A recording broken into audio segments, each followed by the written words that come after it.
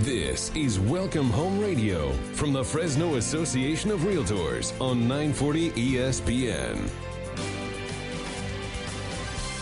Good morning and welcome to Welcome Home Radio.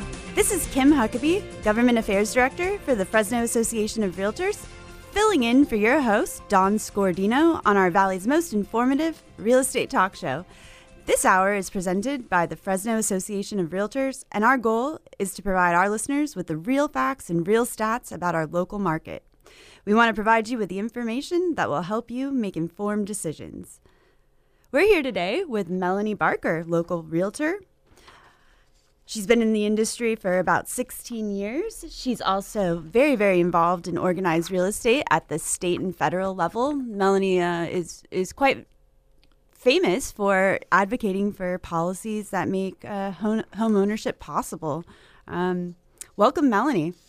Thank you so much, Kim. I'm happy to be here today and look forward to our conversation. Well, we're excited to have you.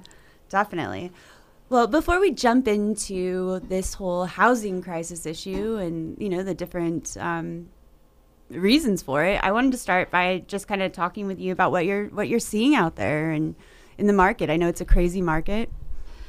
Yeah, so I think not only here in Fresno County, but our surrounding counties and really in California, we're seeing this supply issue, and that is that there isn't enough inventory and there is a shortage. Properties are going very quickly. If it's priced well, then, you've got lines of people wanting to write offers. And it's a great time for sellers, and it's a rough time for buyers, quite frankly. Mm-hmm. Yeah. I bet. And so, Melanie, you do a lot of work in the outlying areas, right? Yeah, so my primary market is really the greater Oakhurst area, Bass Lake, up into Yosemite. And so what we're known for is a second home market, a retirement market for the most part. And given that a lot of our businesses our service sector, I would say that generally speaking, in a market like this, our own workforce is really priced out of the market. FHA, VA buyers are having a really difficult time competing, if at all, up against cash buyers, which I think is the case for many of our areas in California as well. So there's still a huge desire for those second homes.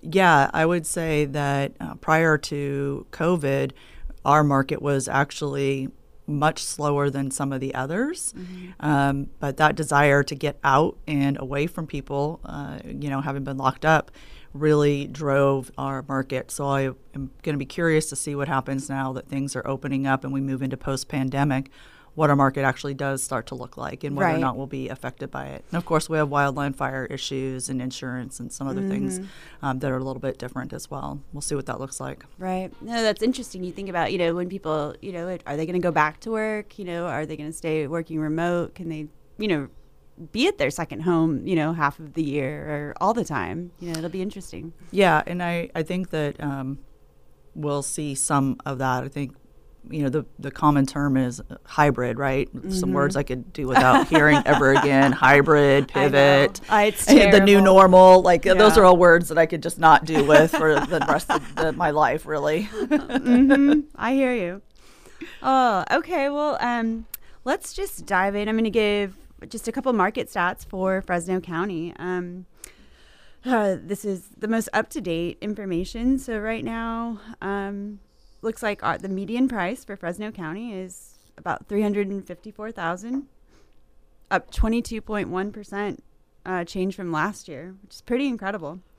Fresno County, only 815 active listings, which is a change of 55.4% change from last year. Median days on the market, 6.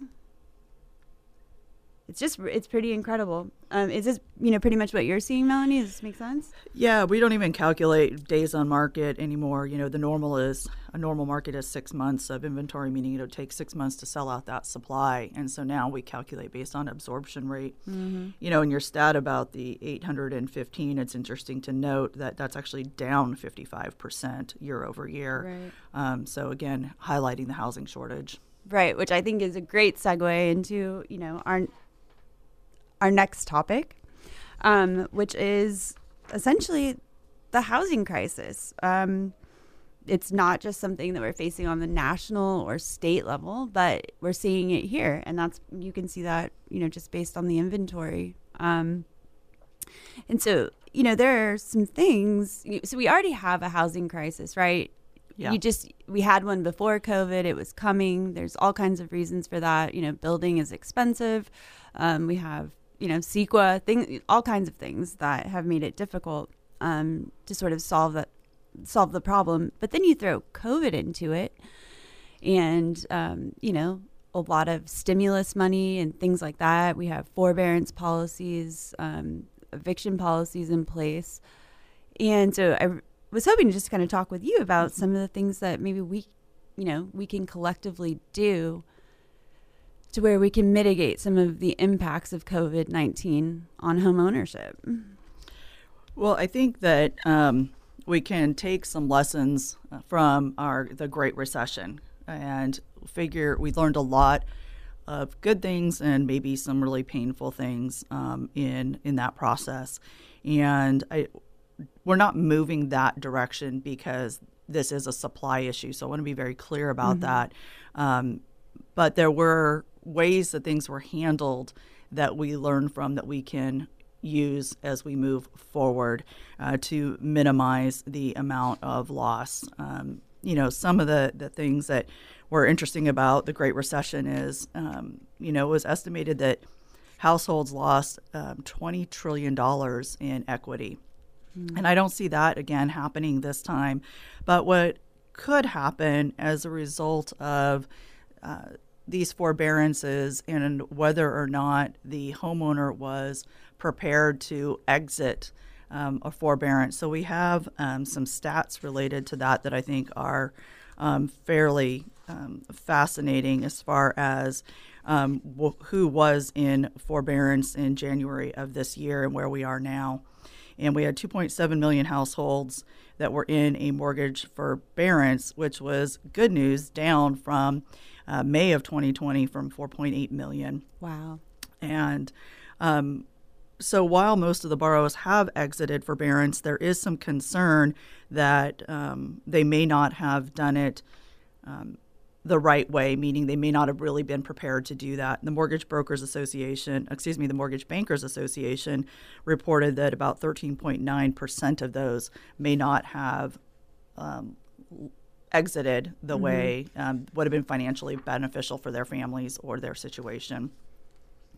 But there are going to be people, unfortunately, that are going to have to either sell their homes and hopefully have enough equity that they're able to move into a rental or do something that is safe for their families and their financial situation. I do also think that there is a possibility that some people may not, with the housing shortage, that's rental shortages as well, may not be able to have a place to move to.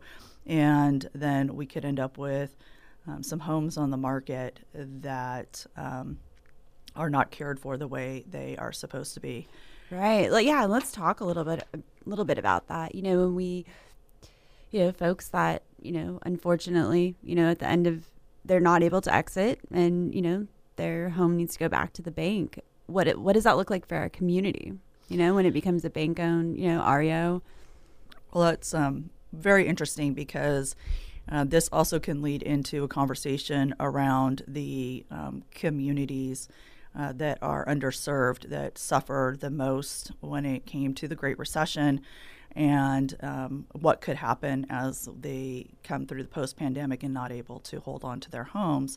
And communities of color, we learned back in the Great Recession, those homes were not well maintained by the banks. And in some cases, investors would buy blocks of these homes and not do the repairs that were needed and just rent them to the communities of color and disadvantaged communities without making those repairs. And we certainly do not want to see something like that happen again, right, for a whole host of reasons. And didn't they sit vacant in a lot of circumstances back in 2007, 2008? We saw a lot of squatting issues, right? Because and you couldn't get in touch with the bank about the property. Right. There's no contact people, and so those properties, just they don't become automatic rental properties. It doesn't help the rental market. No, that's true. And what ended up happening is that the municipalities and or counties and cities basically ended up having to accept responsibility for what we would term as blighted properties. Mm-hmm. And so it put strain on our community resources, law enforcement, fire departments, and just, in some cases the general fund, because the communities weren't prepared for dealing with these homes, and because the banks weren't taking responsibility for maintaining those homes. Mm-hmm. So, so there's a lot of different things going on, lots of different pieces of this. I guess we use the term probably too much, but it truly is. It's a housing crisis, and it's, it's not just a shortage of rental properties. It's not just a shortage of inventory and supply for people that want to buy homes. And you also have, all these policies at the federal, state, and local level that could really have a huge impact in protecting or not letting this situation get much worse by doing some good things. And there's the couple ways of looking at it. There's the policies related to people and how we can protect them. And that would be, as we kind of just talked about, when they exit forbearance, if having, kind of a safety net, if you will, in place. There is a homeowner assistance fund, but making sure that that forbearance is available to not just the federal programs, but all mortgage holders as well. Yeah. So we need to take a break, but let's dive into that when we come back. We're here with Melanie Barker discussing how we can protect home ownership from the impact of COVID-19 and the nation's housing crisis. To find out more, stay tuned to Welcome Home Radio, 940 ESPN. We'll be right back after this commercial break.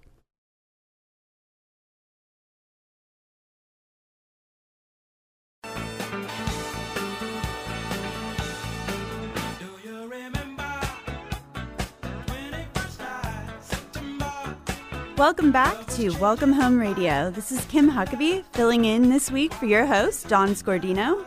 And today we're so lucky to have Melanie Barker, local realtor, here with us talking about the nation's housing crisis and the potential impact that COVID-19 would have on home ownership and some things that we can do to mitigate that. We've been talking, Melanie, about the fact that it's critical that policymakers, federal agencies, financial services provide the right programs and policies after this pandemic through an equity lens to ensure that consumers, especially of color, will not be underserved. The industry as a whole has learned so much from past financial crises, and I think we have a good idea of things that could potentially work. I know you broke it down and you sort of put some of these policies into two different buckets. One that is related to really helping people, and then one related to dealing with properties. And so, instead of just talking about the downside of what's going on with inventory and rental properties and, policies that we don't know how are going to shake out, let's talk about some proactive things, that we can do. Yeah, I think that's important. We definitely don't want to leave today with people feeling all bummed out about what's really going on. There's hope. There is hope. And, part of that hope is having honest conversations with our legislators and the decision makers around the housing space. So there is something called the Homeowner Assistance Fund. And we really need it to meet its goals by not having restrictive program requirements and addressing any bottlenecks that are available, and proactively working to make sure that funds are, available to borrowers that could really benefit from them. We definitely know that educating the consumer on how they can access the various programs available. There could be something within their community. Could be stuff at the federal level. Making sure that we get information about those programs out is important, and I think it's incumbent upon our community leaders to help us do that. And making sure that they also, like you had mentioned, having access to credit and not being negatively impacted from the forbearance. So essentially, if somebody was in forbearance or had to have some sort of assistance during COVID-19, that should not be reported to the credit bureaus, negatively impacting them. And obviously that needs to be handled wisely as well. But again, we don't want to decrease access to credit when there are homeowners that could, refinance or do a loan modification program or something where if they were negatively impacted on a credit score, wouldn't have that opportunity to do that. And before the break, one of the things that I started to mention was that some of the programs that exist related to the forbearance are in what are called the federally backed loan programs, which is FHA and VA. And I started to mention that really we need that to be across all mortgage sectors because there is private financing as well. And so those individuals also need to have that available to them. And so, Melanie, do you think the average homeowner out there some of this stuff is pretty difficult to navigate, right? I mean, and it's confusing, and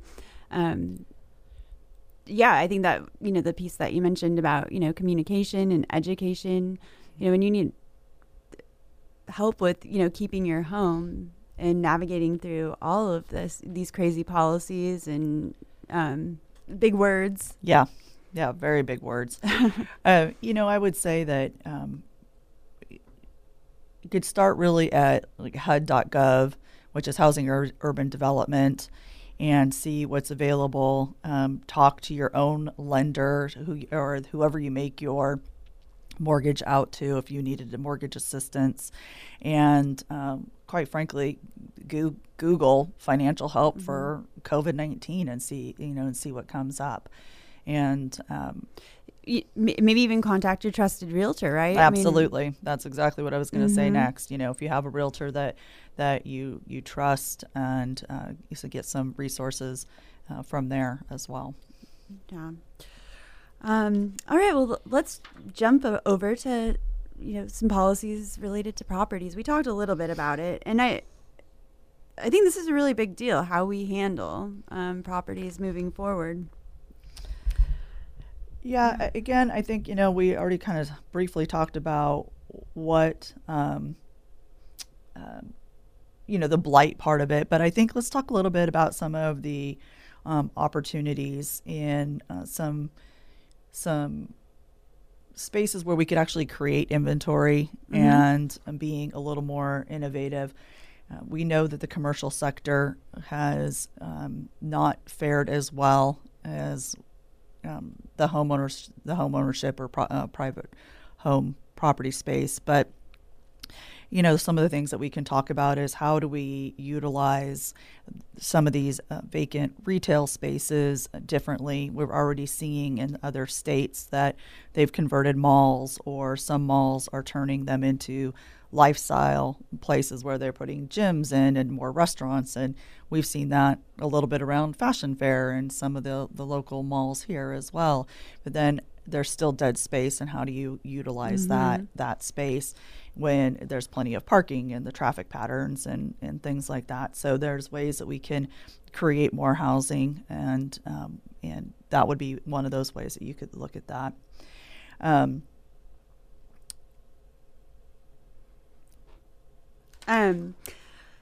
Those are all really, really good points. Let's start, Melanie. I have not ever heard this term before. Maybe you can shed some light on it.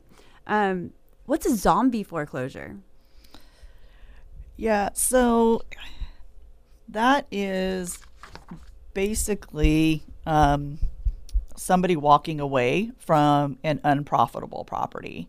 And so that would be, could be somebody that was an investor, and they just decided that now they're not making the money that they wanted to or could, and they just literally just quit paying, walk away, and sort of disappear and create these vacancies in various areas. And it could depend. It could be an apartment complex. It could be, multiple single family residences. It just depends. Okay, interesting. So that is another thing that we can do. We can, aggressively, try to discourage, investors from doing that kind of thing, walking away, and maybe, try to focus more on education outreach for, owner occupant type purchases, things like that. Well, and I would say, too, one of the things that exists that I don't know, maybe you have already talked about it on the show and I missed it, but there is, when it comes to that, particularly that investor segment, if they have rental properties, that there is funding available for them to get some help if their tenants have not been able to pay the rent for whatever reason. It is a process because that's the way it works when you're getting assistance from the government, but that could be an opportunity as well. And it's not available just to big investors. I think when we talk about that segment, we forget that we call them the mom and pop investors. Great point. And, it could be somebody that owns 5, 6, 7 properties or just a couple of them. And they're nice. They're nice landlords. They know their tenants and they want to help their tenants out, but they also have a mortgage to pay. So where do they go? Who do they turn to? Right. Let's talk about that for a second. If you are, and that is the majority of our market, right? That's right. Mom and pops, 2 to 3, homes that they're renting out, maybe a few more. But the majority of especially in our community, folks that own rental properties are truly the mom and pops, and they are dependent on the rent to pay the mortgage. If they can't pay the mortgage, then we're back in that situation where, they could be facing a foreclosure. What they have right now, if they're lucky enough to have, FHA, VA, type loans, there's forbearance protection now. But when that goes away and that moratorium goes away, then what, Yeah, exactly. And, the most that, I really hope that people, and I'm sorry I didn't write down that website to bring with me, but you can Google it. And it's just homeowner assistance for COVID-19. And there's several $1 billion that's available in California. And I know that each of the cities has their own program as well for administering some of the funds to help out those homeowners. And I think that's just really important for them to understand that they're not out there alone. Yeah. Well, Melanie, I'm going to put you on the spot. Okay. What do you think happens next? What's the next big thing that, are interest rates going to rise? Just make your best guess. What happened? What's the next? Well, we do see a little bit of inflation happening right now. At some point, interest rates, I think, have to rise. To what point, I don't know. Any way you look at it, we've had historic low interest rates since about 2010, I want to say. We're on a 10-year growth pattern in the real estate sector. We're the only industry that I'm aware of that did what they call the V-shaped recovery coming out of the pandemic. And, we still have a fair loss of employment. And some people are going to come back and they'll either be fully employed or partially employed. And what does that look like? I don't know that we're 100% sure on that yet, and how that's going to affect housing particularly, or maybe even some of the commercial properties. I just hope the next big thing is not another pandemic. Yeah. Well, it's sort of nice to have this focus on housing, right? I think home is front and center. That is one thing that definitely came out of the pandemic, right? Your home became your gym, your office, you had children, a school, your playground, restaurant, and it's just become more important than ever, right? Yeah, and 100%. So maybe that we're having these conversations, maybe we really will start to see a shift in policies, that hopefully make building easier to do, and we can really maybe start to see some inventory increase. Yeah, I think we're fairly fortunate where we live in the Central Valley that we're not anti-growth, for lack of a better word, and for the most part, we're good for reasonable growth. But there's a complicated segment of that, and again, you mentioned earlier price increases on lumber and just the cost to build, and I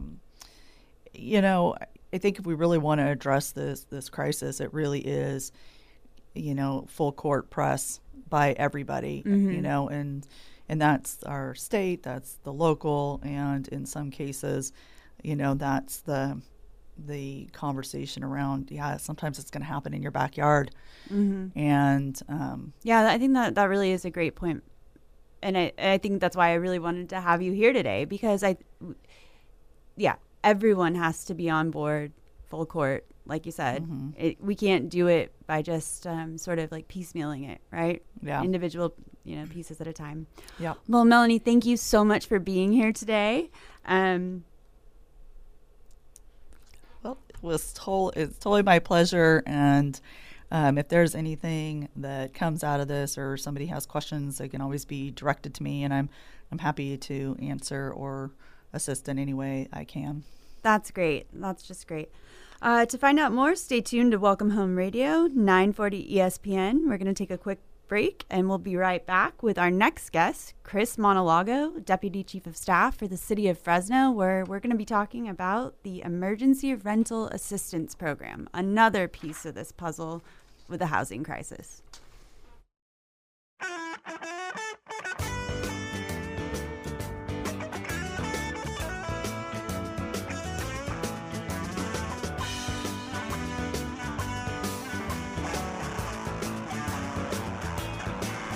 Welcome back to Welcome Home Radio.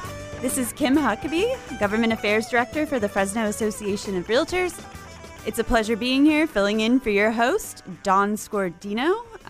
Today, we're here with our next guest, Chris Montalago, who is the Deputy Chief of Staff for the Mayor's Office. Welcome, Chris. Thank you so much for having me. 19 years with the city of Fresno. You don't look old enough. Actually, 20. Oh, 20. Okay. Yeah, I got 20 years in now. Congratulations. Thank you. Pretty amazing. City of Fresno, you've been with code enforcement, community revitalization, God, that was a mouthful, division. And you've been responsible for really working on highly complex land use cases, downtown neighborhood efforts, and you played a key role in developing the city's first rental housing inspection program. It looks like you really have a very impressive resume. You're a California chapter director with the National Hispanic Christian Leadership Conference. Looks like you're involved with the National Asian American Coalition, and just really a lot in our community. PG&E's Communities of Color Advisory Group, which focuses on diversity and outreach and engagement. Wow, just incredible. Yeah, a little bit of everything. Yeah, well, so it sounds like your background really lends itself to what we're here to talk about today, which is the City of Fresno Emergency Rental Assistance Program. Right. Yeah. Right. So let's just dive into it. You want to tell us a little bit about the program? Yeah, absolutely.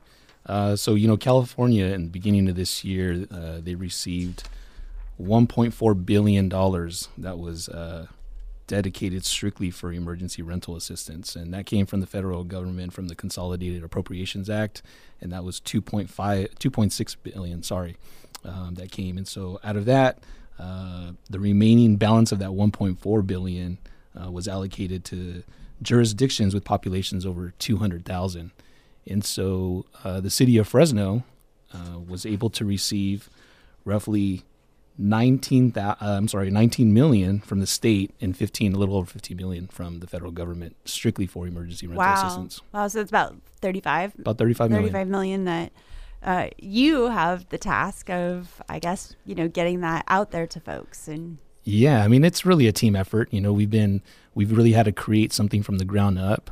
So we had some some incredible help with our ISD folks, which is our Information Services Department, which was helpful in a way because they had some experience with the rental housing inspection program. So we had sort of a database, and we kind of worked off of that.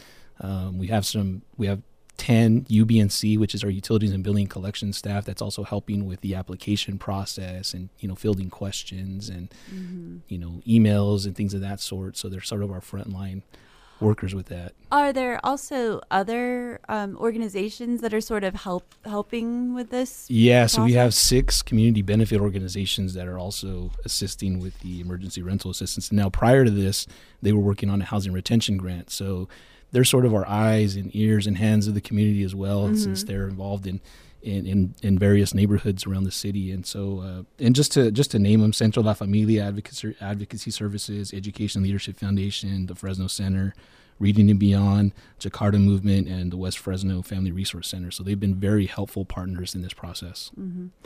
That's wonderful. So tell me a little bit about, what's the goal? What? Well, obviously because of the impact that COVID has had on our community, and really, all across this country, we've really seen, the financial hardship that people are going through, and the impacts that it has had on our, our community itself here. And so with this money, we want to be able to help and assist many of our families and people that really, really could use this assistance with utility arrears.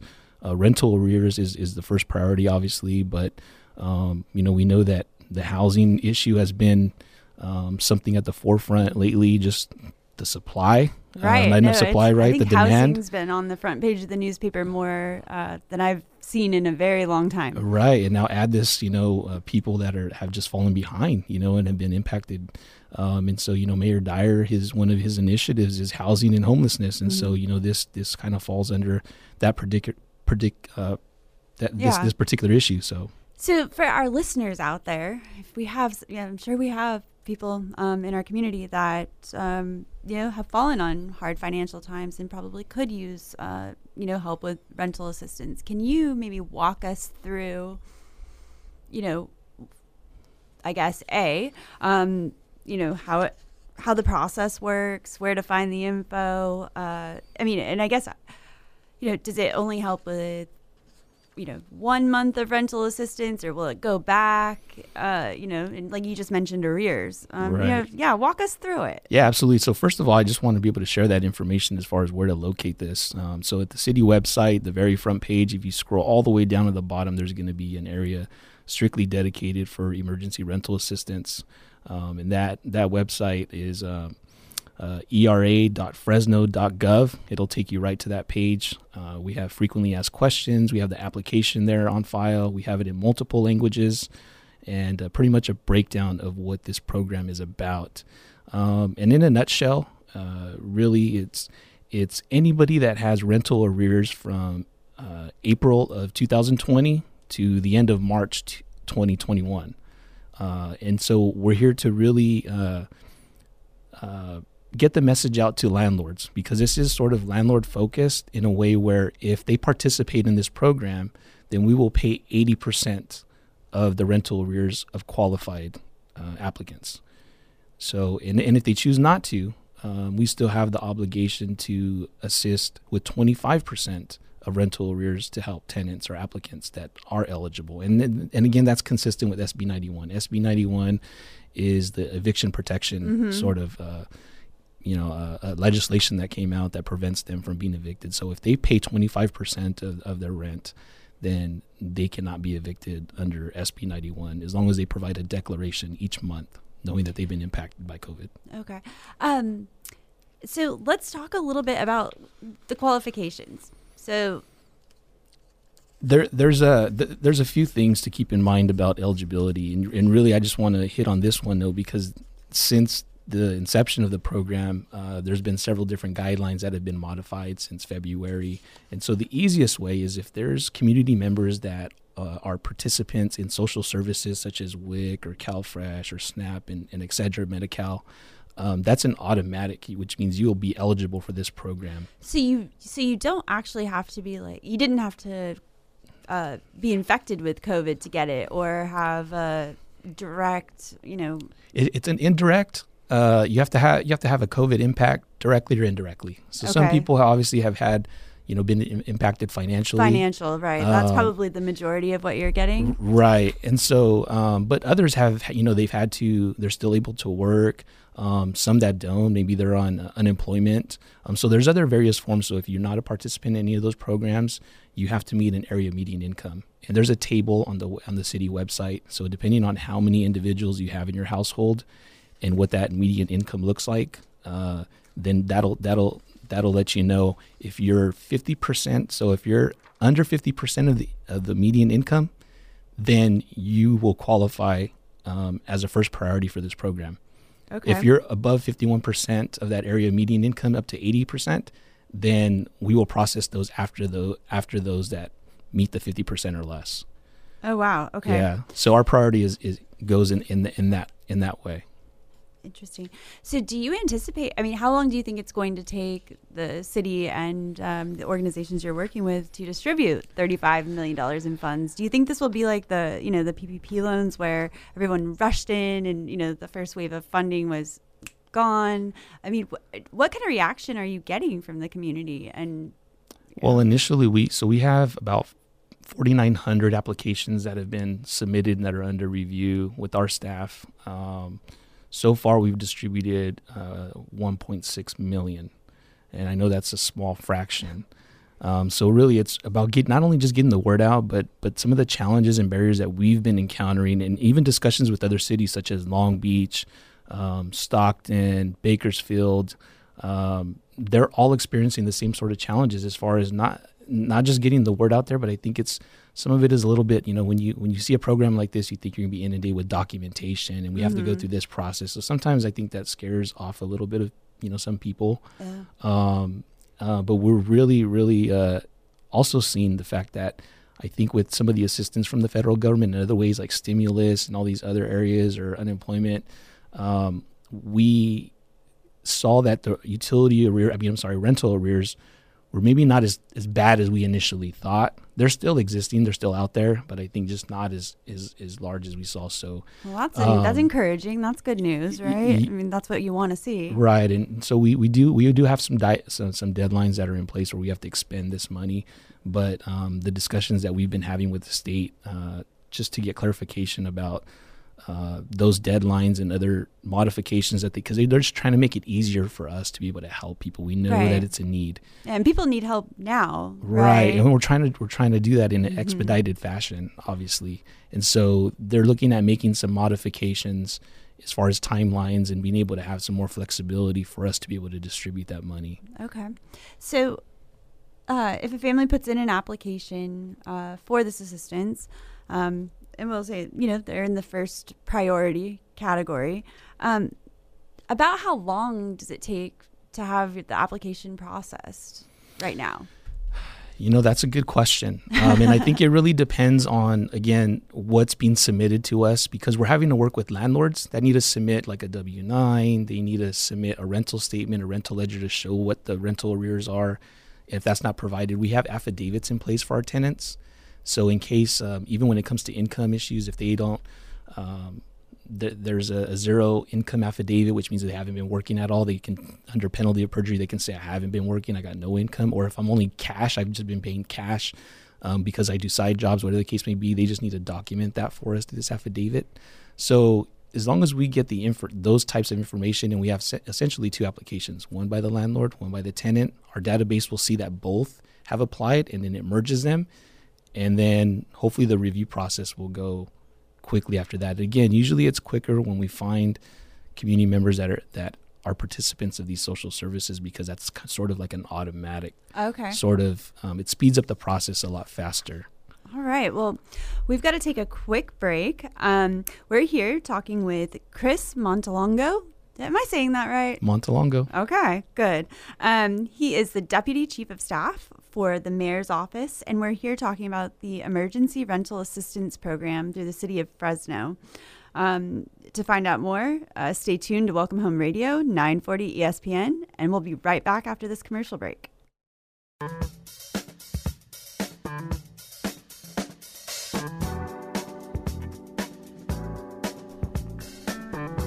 Welcome back to Welcome Home Radio. This is Kim Huckabee filling in this week for your host, Dawn Scordino.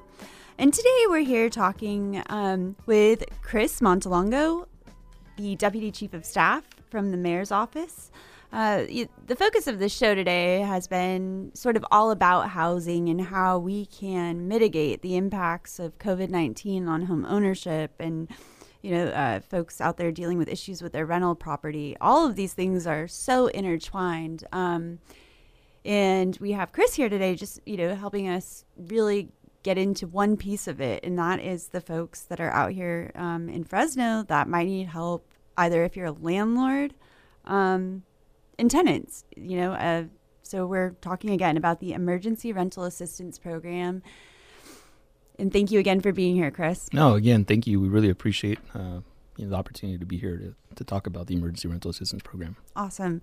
One of the things that we were talking about before the break that I hope to dive into just a little bit more is about, the process and qualifications and different things that people might be intimidated by, or maybe they think they're not going to qualify, maybe they think it's a scam. I don't know, all kinds of things. But we want to make sure we get the information out there and let them know that this resource is available. Right. An incredibly important resource to keep people in their homes and, to essentially help landlords, especially the mom and pop, shops that depend on the rent to pay the mortgage. Really, really important resource that you're trying to, get distributed here in the city.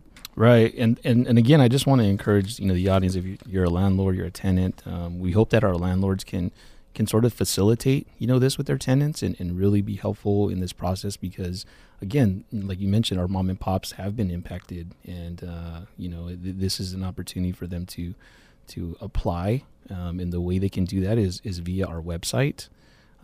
If they have both the landlord can apply and the tenant. Yeah, so we need the landlord to actually fill out an application, and on our website there's an area that says landlord, and then there's an area for tenant because we need both. We need documentation from both. Again, the landlords really like their W-9, property information. I mean, it's fairly simple. They provide even a rental ledger just so we can have an understanding of what those rental arrears look like, again, from the tenant standpoint, if they are participating in social services, they just have to show us a verification letter that they are. That's the easiest for eligibility. If they do not participate in that, then they have to disclose income verification.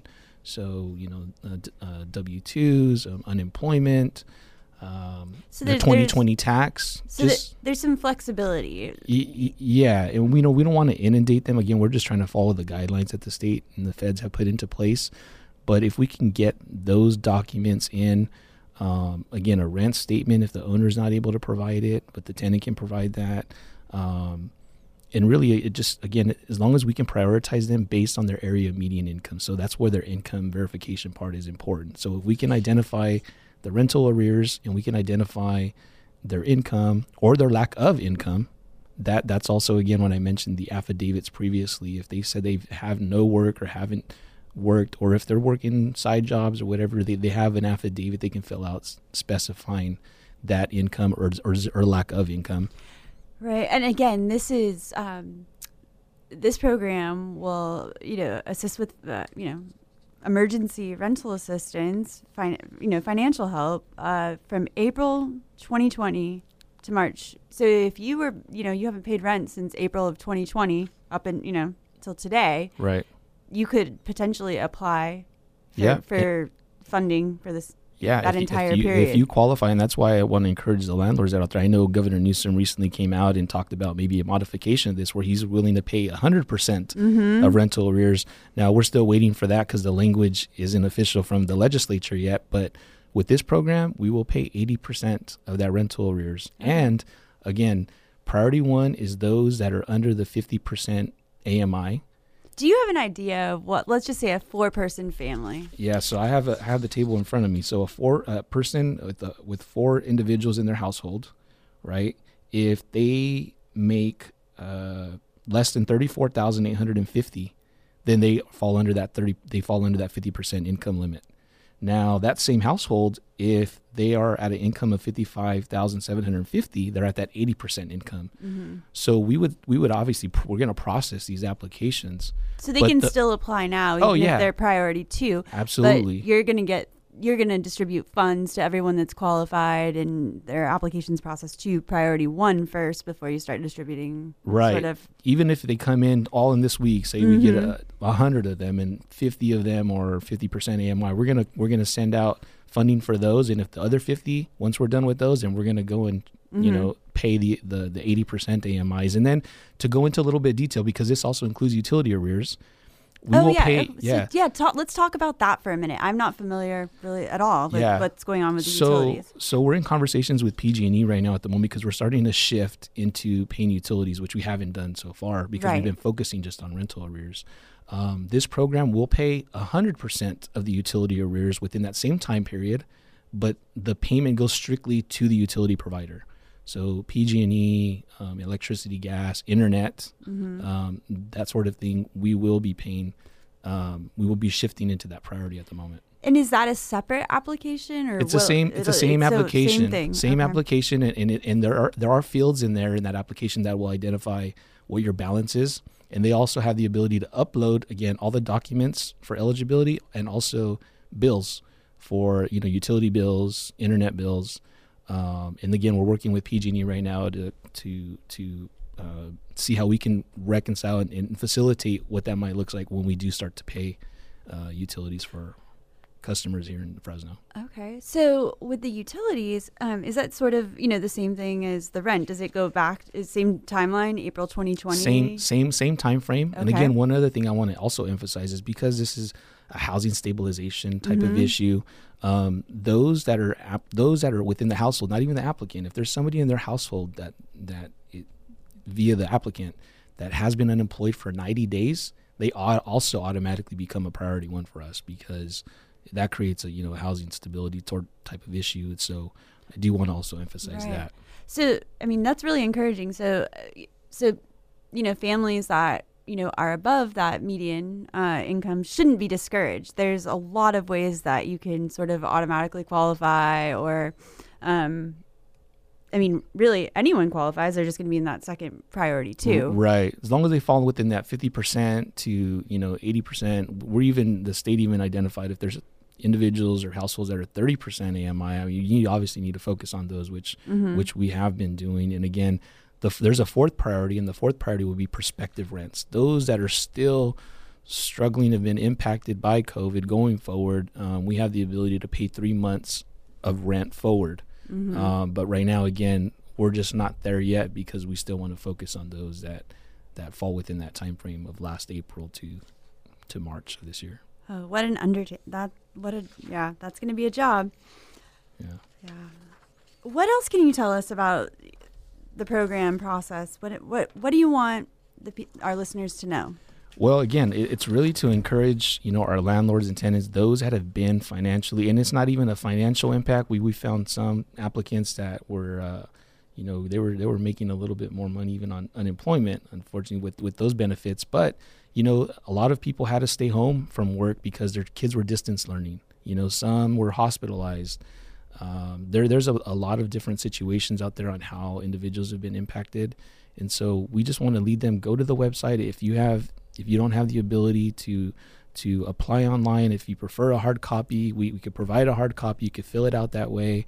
We just want to be able to help and facilitate however we can, really, because there's a lot of, you mentioned resource, there's a lot of money out there that can really help a whole lot of people within our community. And again, this is strictly the city of Fresno. The county has its own, because we've been getting inundated with initially with a lot of county applicants. But the county also has a similar program that they're implementing, which is the same criteria. Okay. So if you live within the city of Fresno limits, you would apply through this program. Right. And if you have questions, you can email us at erap@fresno.gov. And you can give us a call at area code 559-621-6801. Again, we have staff that are able to help with field any sort of questions or application issues that come about. Well, thank you, Chris. That's very good information for our listeners out there. So let's talk a little bit about, how does it work if, it's approved and, landlord, tenant both apply? Does the city just direct payment directly to the landlord or property management company? Yeah, so once we get to the point where we approve an application, again, both applicants, the landlord and tenant, apply. In that sense, we get to a point where we pay. Now we pay directly. We pay the landlord. Okay. So we pay the landlord. Now, if they are working with a property management company or somebody that is their authorized, Sure. agent, Mm-hmm. then we work with their property management company. And so that payment does go to them. They get notified that they're about to receive payment. They've been approved. We send notification that they've been, denied if they maybe didn't meet the qualifications for whatever reason. Sure. And then again, if we do have we do have some, not many at all, but if there are landlords that do not participate, then I still want to encourage those tenants have the ability to still apply. But let's talk a little bit about that. So if right now, if a landlord says, I need 100%, maybe the tenant hasn't been paying rent, so they just say they're not going to participate in this program for now because they would lose some funding that they may need. Then what happens? Yeah, so if they tell us that they are not willing to participate. And participate means you're just accepting under the state legislation Right. a lesser 80%, right? Is it 80? No. So if they participate in the program, we pay 80% as long as we have the landlord and the tenant working Right. together. But if the landlord says, I don't want to be part of this program, I'm not going to participate, and the tenant applies, then and the tenant is eligible, then we have the ability to pay 25% of that rental arrears within that time frame of April of last year to March of this year. And again, it's only 25% because that's consistent with SB 91. Right. And so, busting out your crystal ball, there's a chance that, the legislation or the language might shift to 100%. Right. Which would be wonderful. And we're pretty confident that that's what's going to happen. Okay. You see, the show is, really turning out positive today when we start with a housing crisis. But I think this is exactly sort of what we're talking about, though, right? I mean, this is a piece of the puzzle and a way to, keep folks in their homes. We have a lot more we have to address, but it's a good start. Yeah. So, well, Chris, we are about out of time. I want to thank you again for being here. Do you want to give that website one more shout out? Yeah, absolutely. That website is, let's see, you can go directly to the city website, which is fresno.gov. And at the very bottom of that, there's an emergency rental assistance area. And if you want to go straight to that, it's era.fresno.gov. And again, all the questions, frequently asked questions, application, multiple languages. And again, we want to thank our CBO partners that are also helping with spreading the word and helping out our community with this emergency rental assistance program. Great. Well, thank you again. And we are out of time. Thank you for listening to Welcome Home Radio. We appreciate it. Be sure to tune in next week. I'll be back one more time, filling in for your host, Dawn Scordino. Thank you, Kim. Appreciate it.